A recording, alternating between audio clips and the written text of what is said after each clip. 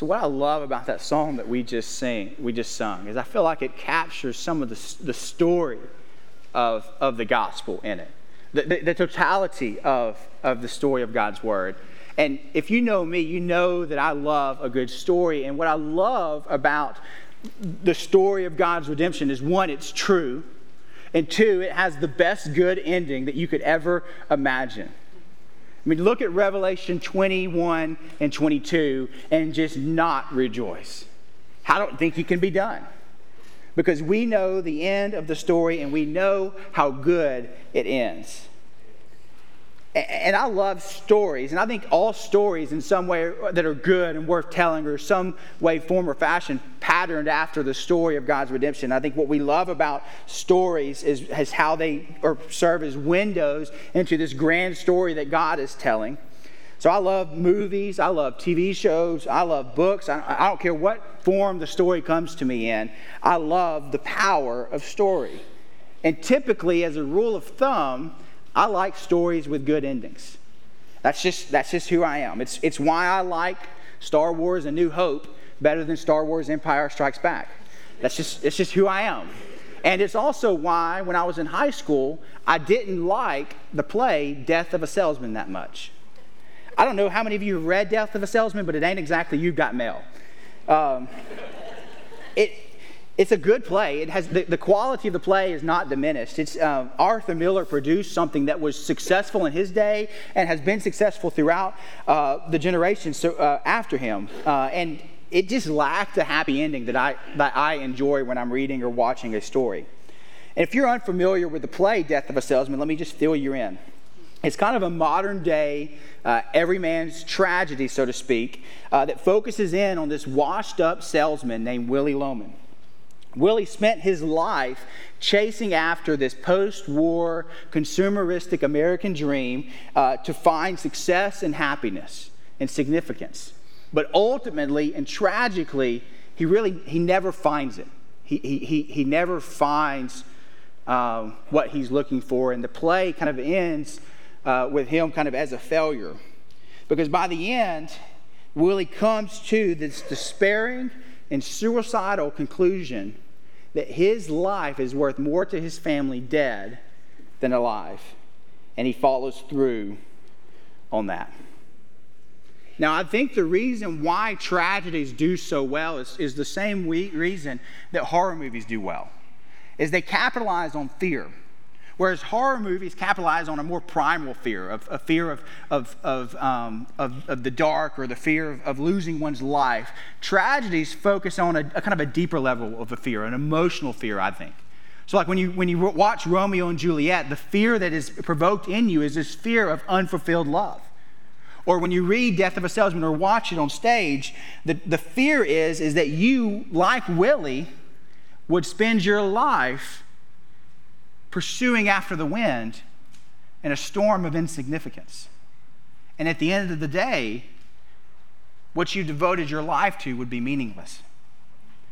That's the fear that I think Death of a Salesman taps into. And I think Arthur Miller, in doing that, identifies what I believe to be an innate, God-given desire that is in us, and that is the desire to do something truly significant and truly meaningful with our lives. I mean, we all want to do something that is memorable to those around us, that leaves a mark in a positive way. We want to make an impact to those around us.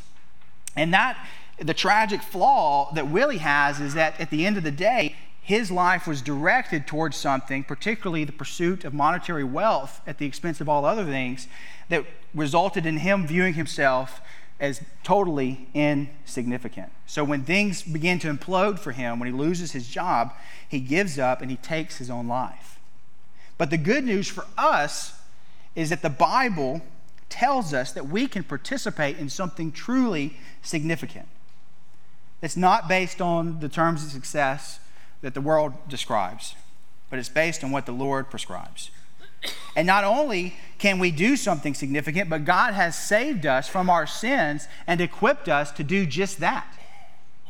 Because the eternal Son of God, He took on flesh for our sins and our salvation.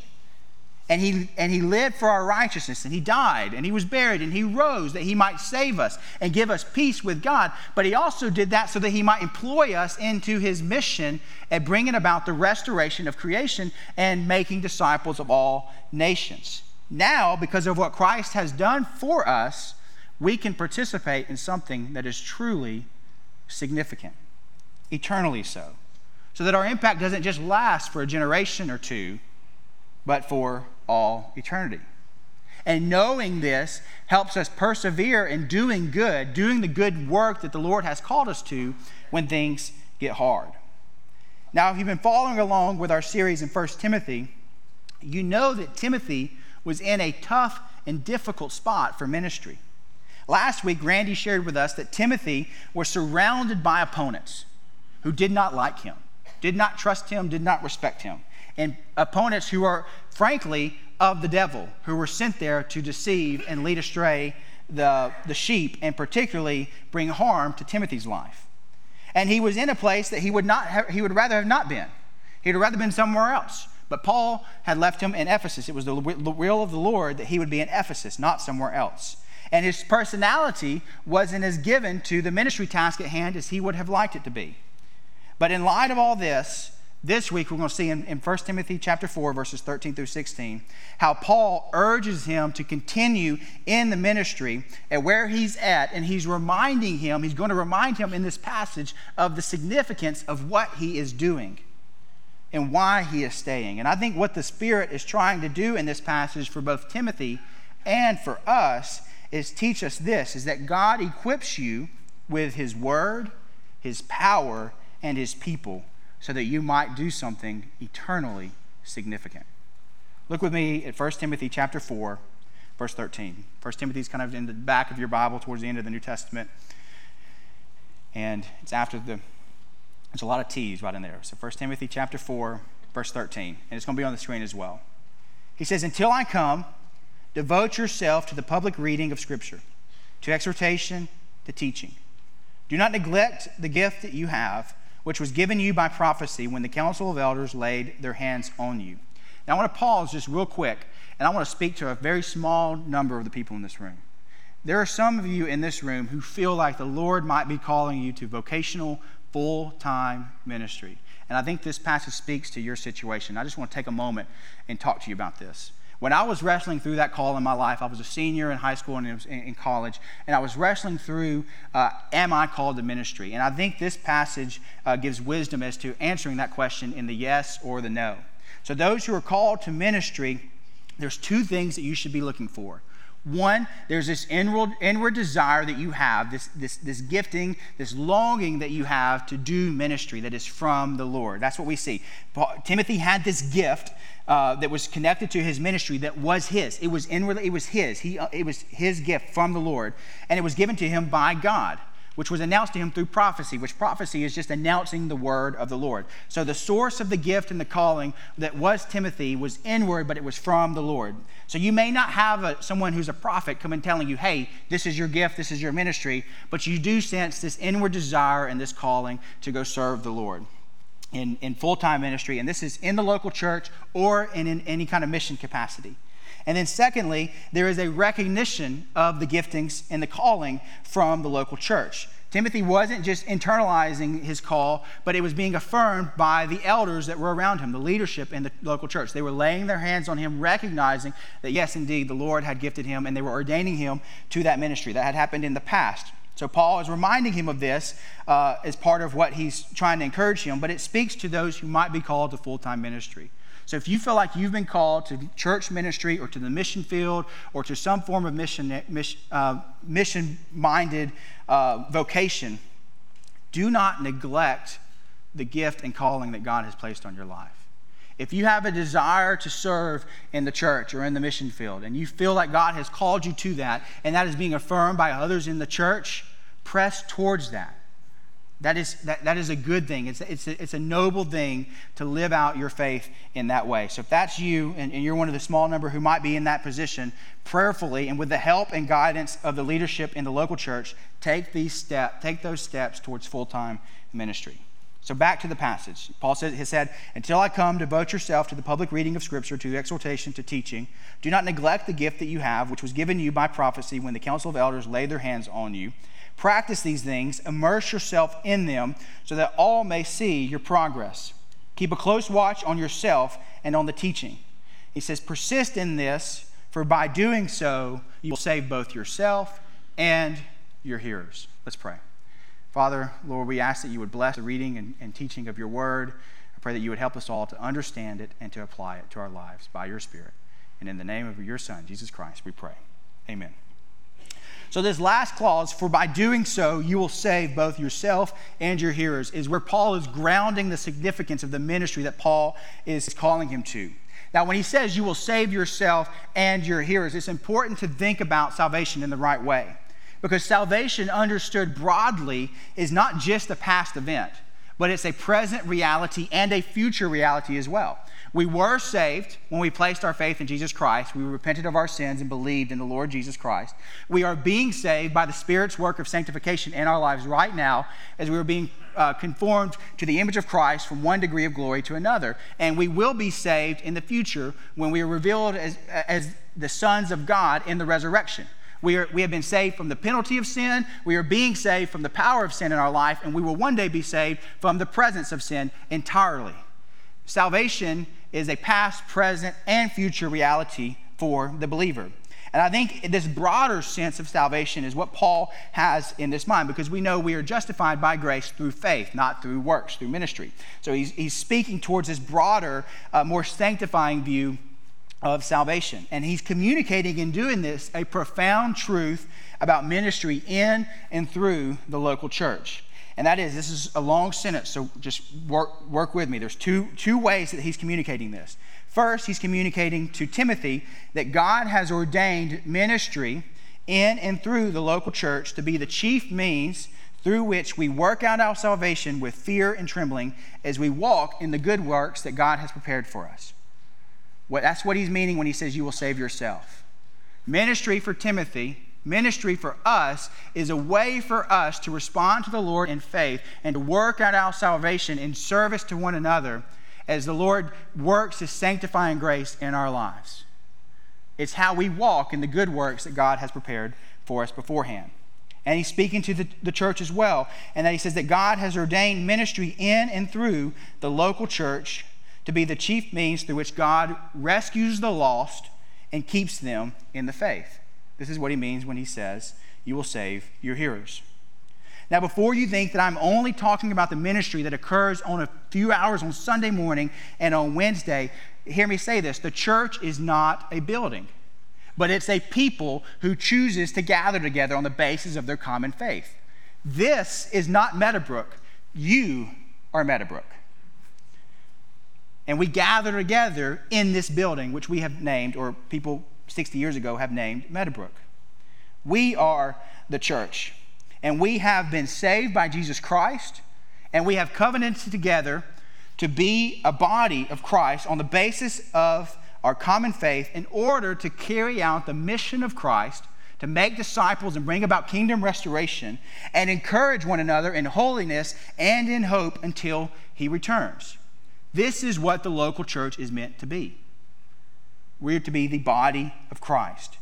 This American idea, this Etowah County idea that the local church is one extracurricular activity among a litany of other extracurricular activities is not in the New Testament. The idea of a Christianity divorced from the active engagement in the life and ministry of the church is foreign to the Bible. You will not find it on the New Testament. You might find it in the conversations at Vivian Lee Maddox, but you will not find it in the New Testament. This idea that the church is just an extra activity that we fit into our schedules does not make sense when we read the New Testament. That said, our ministry does not just happen in this gathered congregation. We know that. The ministry that we do as a church does not just happen here on Sunday mornings or on Wednesday nights.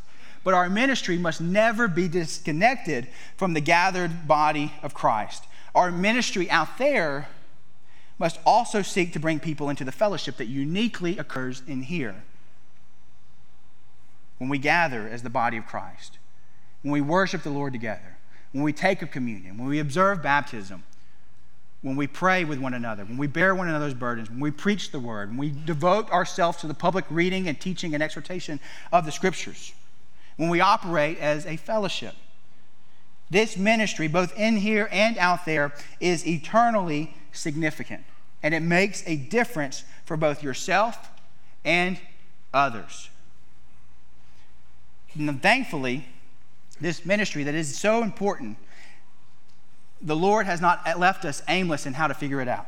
He gives instruction, particularly in this passage, among many others. In fact, in this passage, there are 6 commands regarding how this ministry is supposed to look. Now, since we both, as a church family and as individuals, want to do this ministry that is eternally significant, both in our lives and in the lives of others, let's ask ourselves this simple question. How should this passage shape our ministry? How should it shape your ministry? Now, the context of this passage, I just want to be frank, is primarily directed towards the leadership of the local church. People like Randy, myself, the staff, the ministry team, the life group leaders, the lay shepherds, those who are leading out in the church. This is primarily directed towards them because it's a pastoral letter. However, its implication is broader and extended to Christian ministry in general. At Meadowbrook, when we have our membership luncheon, one of the things that we say to our people who are joining our church is that the pastors are equippers, the people are the ministers. The people being the pastors and the lay people. The staff doesn't do the ministry. The life group leaders don't do the ministry. We all do the ministry. Every single one of us has been commissioned by Christ to make disciples of all nations. You cannot outsource disciple making. You cannot outsource evangelism. You cannot outsource comfort. You cannot outsource bearing one another's burdens. We all do the ministry of the church. You cannot outsource ministry. We all participate in it. You don't pay and give your offerings so that some people can do ministry for you. You offer your gifts to the Lord as a way of generosity to extend the ministry forward so that you can participate in yourselves. So that said, this ministry happens in your homes. It happens at your workplace. It happens in your community, at the ball fields, the school, the gas station that you go to regularly. It happens at Open Hands. It happens at Way of the Cross. It happens in Uganda. It happens in Cuba. It happens wherever in the world that you are serving and doing the Lord's work. That is where the ministry of Meadowbrook is taking place, through you. And today I want to focus in on this broader understanding as we look at this passage and we look at each of the imperatives in turn and we settle it down into pretty much 4 principles for ministry. And I want you to know as well, as we focus on that, these 4 points should be what you expect and you demand of the ministry leadership at Meadowbrook, both lay and paid. So that in mind, let's return to our question and ask, how should this passage shape our ministry? First, Paul says this. He says, devote yourself to the public reading of Scripture, to exhortation and to teaching. Now that phrase of Scripture is actually not in the Greek New Testament. It's implied. And it's implied really for all 3 of those things. So you could easily translate this as devote yourself to the public reading of Scripture, to the exhortation of Scripture, and to the teaching of Scripture, which implies a very important point about Christian ministry. And that is that Christian ministry is Bible ministry. And we need to let our ministry be shaped by the Bible. How so? Well, 1, we share Scriptures with others. We read Scriptures. We're devoted to just telling people what the Scriptures say, to reading what the text says and sharing that with others. And then we want to exhort them in the faith. Now, exhortation and exhorting is not a word that we use in our English. The Greek word for that is parakaleo. And what it means is, it means to come alongside one another, come alongside someone and help them in living out their faith. In fact, it's used of the Holy Spirit when it refers to him as our helper. He is our parakaleo. He is the one who comes alongside us and helps us and encourages us in what we are to do. It requires relationship, it requires patience, and it requires faithfulness. You're coming alongside someone to help them live out the Scriptures. And then third, you want to teach others the meaning and significance of the teachers. You want to teach people what the Scriptures mean, how it applies to their life, what the significance of it, how it points to Jesus Christ in the gospel, and how the gospel changes everything about the way that we live. So as a pastor, what I want to do each and every week is I want to read the scriptures to you because I want you to know this is what the Bible says. I'm much more concerned with what the Bible says than what I say. So I want to point you to the scriptures, and I want to come alongside you and help you apply them, be patient with you, bear burdens with you, and be gracious and merciful to one another. And as we exhort one another in the faith and we encourage one another in this kind of arm-in-arm Christianity. And then I want to teach you what the scriptures mean and the significance of it for your lives. If you're a mom or you're a dad and you want your kids to be disciples of Jesus Christ, or you're a granddad or grandmother, read the scriptures with your kids or grandkids. Come alongside them with mercy, grace, and patience, and help them live out the scriptures and teach them what the scriptures mean. If you're part of the older generation and you want to make an impact on the future generation, don't bemoan, don't mock on Facebook, but share the scriptures with the younger generation. Come alongside them in the faith and teach them what the scriptures mean.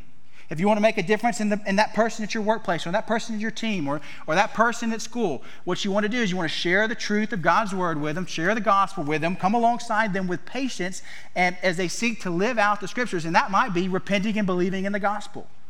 And you're exhorting them, encouraging them to do that, and then teach them what the meaning of the scripture says and the significance of what it says. And the reason why we do this, the reason why we shape our ministry by the Bible, is because we humbly confess that our words, our experience are really not worth much. I don't want to get up here and share my wisdom from my experience because it may not be true for you. But if I get up here and I share with you the eternal word of God, I know that is applicable for you because the word of God is living and active. It does not return void. My 2-bit pieces of advice on parenting about what worked for us is not living and active. My opinion is not what you need. You need the Word of God. So I want my ministry and I want your ministry to be shaped by the Bible. And then as we do this, Paul then tells Timothy this as well, as he says, do not neglect the gift you have, which was given you by prophecy when the council of elders laid their hands on you. Practice these things. And that word practice is interesting too. The King James Version translate it meditate. ESV does practice. And really it has this kind of contemplative idea to it that is both active and reflective. A good word that you could also use for there would be cultivate. Kind of like that garden imagery. It's hands in the dirt, reflective, contemplative, but active practicing. He says, practice these things. Immerse yourself in them so that all may see your progress. So the second thing that he's charged us to is this. He says, cultivate your gifts by regularly using them for the common good. We see a little bit of teaching about spiritual gifts in this passage. There's some key passages if you want to study spiritual gifts. Romans 12 and 1 Corinthians 12 through 14. Those 3 chapters together in Romans 12 are really insightful for this idea of spiritual gifts. 1 Peter 4 as well, Ephesians 4, if you want to look at a different avenue of it as well. So what we see in this passage is that spiritual gifts are possessed by and unique to you. It's the gift that Timothy has. It's given to you by God. The source of your gift is from the Lord, not from man. And it is affirmed by the church, by others, and it is for the common good. Primarily the upbuilding of the body of Christ and the expansion of his kingdom. That's what we see here when he says, practice these things, immerse yourself in them so that all may see your progress. This isn't just so Timothy can be vindicated in the eyes of others. They're seeing his progress because they're experiencing the benefit of his growth in the use of his spiritual gifts. As we grow in our spiritual gifts and the use of our spiritual gifts, others see our progress, not so that they can applaud us, but so that they see it and that they are experiencing the benefits and the fruitfulness of our ministry. So spiritual gifts, or God's gracious empowerments, God's power in our lives, are how we can all have this same message and overall principles for ministry, yet be so unique in our expression of ministry. I feel like the Lord has gifted me in teaching, and the Lord has gifted many of you in teaching, but I bet we don't teach the same way. Our ministry of teaching does not look the same. Randy and I share the gifts of teaching, but the way that we teach are different. We have unique expressions of the giftings that we have because it's unique to us. And the Spirit, if he indwells you, he is manifesting himself in you in a unique way through spiritual gifts. And we are not to neglect those, but to cultivate them. But the sad reality is that many are neglecting to use their gifts. Rather than practicing their gifts, they're not using them. And they are neglecting the ministry that has been given to them by God. Now, if you look on the screen, you can see a picture of our garden in 2020. That's what's on the left is our garden in 2020. Taylor and I thought, hey, we're going to make a garden at the beginning of this pandemic. And, we can produce food for ourselves. It would be good. I mean, we only planted tomatoes and jalapenos and summer squash. So, we're going to live off summer squash and salsa, I guess. I don't know. But that was our garden at the beginning of 2020. It's not the best garden. There's been better gardens made. But you can see we've given some attention to it. There's no weeds. There's structure. There's ropes tied around. I say we. Taylor did it all. I just ate it. And you can see that there's fruitfulness happening. You see 2 red tomatoes, and if you can see on the screen, there's a lot more green tomatoes that are about to be ready to eat. Now, the one on the right is a picture of our garden today, or not today, a few weeks ago before we weeded it down. And again, not me, it was Josh Player, so I didn't do it. And you can see there's a little tomato plant. We didn't plant it. It just kind of came up on its own. And there's one little measly tomato that Mason picked off before it even got ripe.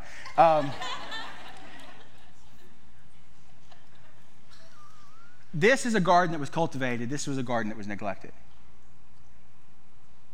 Some of your spiritual gifts in your ministry looks like the 2021 garden.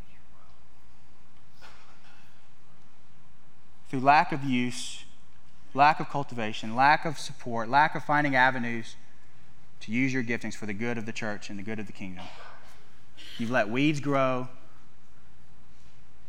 and the fruitfulness is there, but not like it could be. Some of you are teachers who aren't teaching, givers who aren't giving, exhorters who aren't exhorting, leaders who aren't leading, administrators who aren't organizing, comforters who are not comforting, homeowners who are not showing hospitality. And your ministry looks like the 2021 garden. But it doesn't have to be that way. Do not neglect the gift that God has given you. You have a ministry that only you can carry out. You can have an impact that only you can have. Because God has gifted you uniquely. And we need your ministry. So when you neglect your gift and your ministry, we all suffer. Cultivate and use your gift. And as you do that, remember, keep a close watch on yourself and on the teaching. We have been hammering the importance of good doctrine. Bad doctrine kills people for eternity. It is important. If there's anyone preaching a false gospel, let them be accursed. Don't listen to bad teaching. It will lead you astray. If not in a first order issue, it will cause harm in your life that was unnecessary. But also remember this. Ministry is not a head game. Pay attention to both your character and your doctrine. Paul charged Timothy to keep a close watch on yourself and on the teaching. There's a trend that's happening in primarily conservative circles, probably other circles as well, but I see it in conservative. It's a little bit concerning to me. That goes like this, that someone who thinks that they're right about a particular issue or a particular doctrine, in fact, they probably are right, gives them the right to be a massive jerk to others. Hear me say this. The Scriptures directly forbids that practice. We are called to keep a close watch on our character and our doctrine, our teaching. If in keeping a close watch on your teaching and your doctrine, you're not expressing the fruit of the Spirit, love, joy, peace, patience, kindness, goodness, gentleness, faithfulness, and self-control, then you are doing your ministry wrong. If you're mocking people on social media, sharing memes that put down other people, mocking people in life, out of a heart that's bitter and angry, as if your faith and knowledge was not from the Lord anyway, you're missing the point of the ministry that we're called to do. Look at 1 Corinthians 13:2. Paul says, if I have prophetic powers and understand all mysteries and all knowledge and have all faith so as to remove mountains. In other words, if I am right about everything, but have not love, I am nothing. If you are right, but you do not show love in your ministry, you are nothing, according to 1 Corinthians 13:2. We are called to be ministers of love and truth. You derail one or the other, it doesn't matter. The enemy will get you on either side. You lose the sight of Christian ministry. We are to be ministers who are both loving in our character, gentle in the way that we lead people, and faithful, true in our doctrine. Keep a close watch on yourself and on the teaching. And then persist in this ministry. Be in ministry for the long game. There's two groups I want to talk to particularly about this. First, I want to talk to those who are weary. You've been ministering and you're not seeing fruit. Timothy was not seeing the fruit he would have liked either. But Paul called him to perseverance. There's no promise of immediate results in Christian ministry. In fact, you may not even see the results of your ministry. Persevere nonetheless. But in fact, it might just take time. There's an ancient theologian named Augustine of Hippo, and he came to faith and was one of the most influential theologians who's ever lived.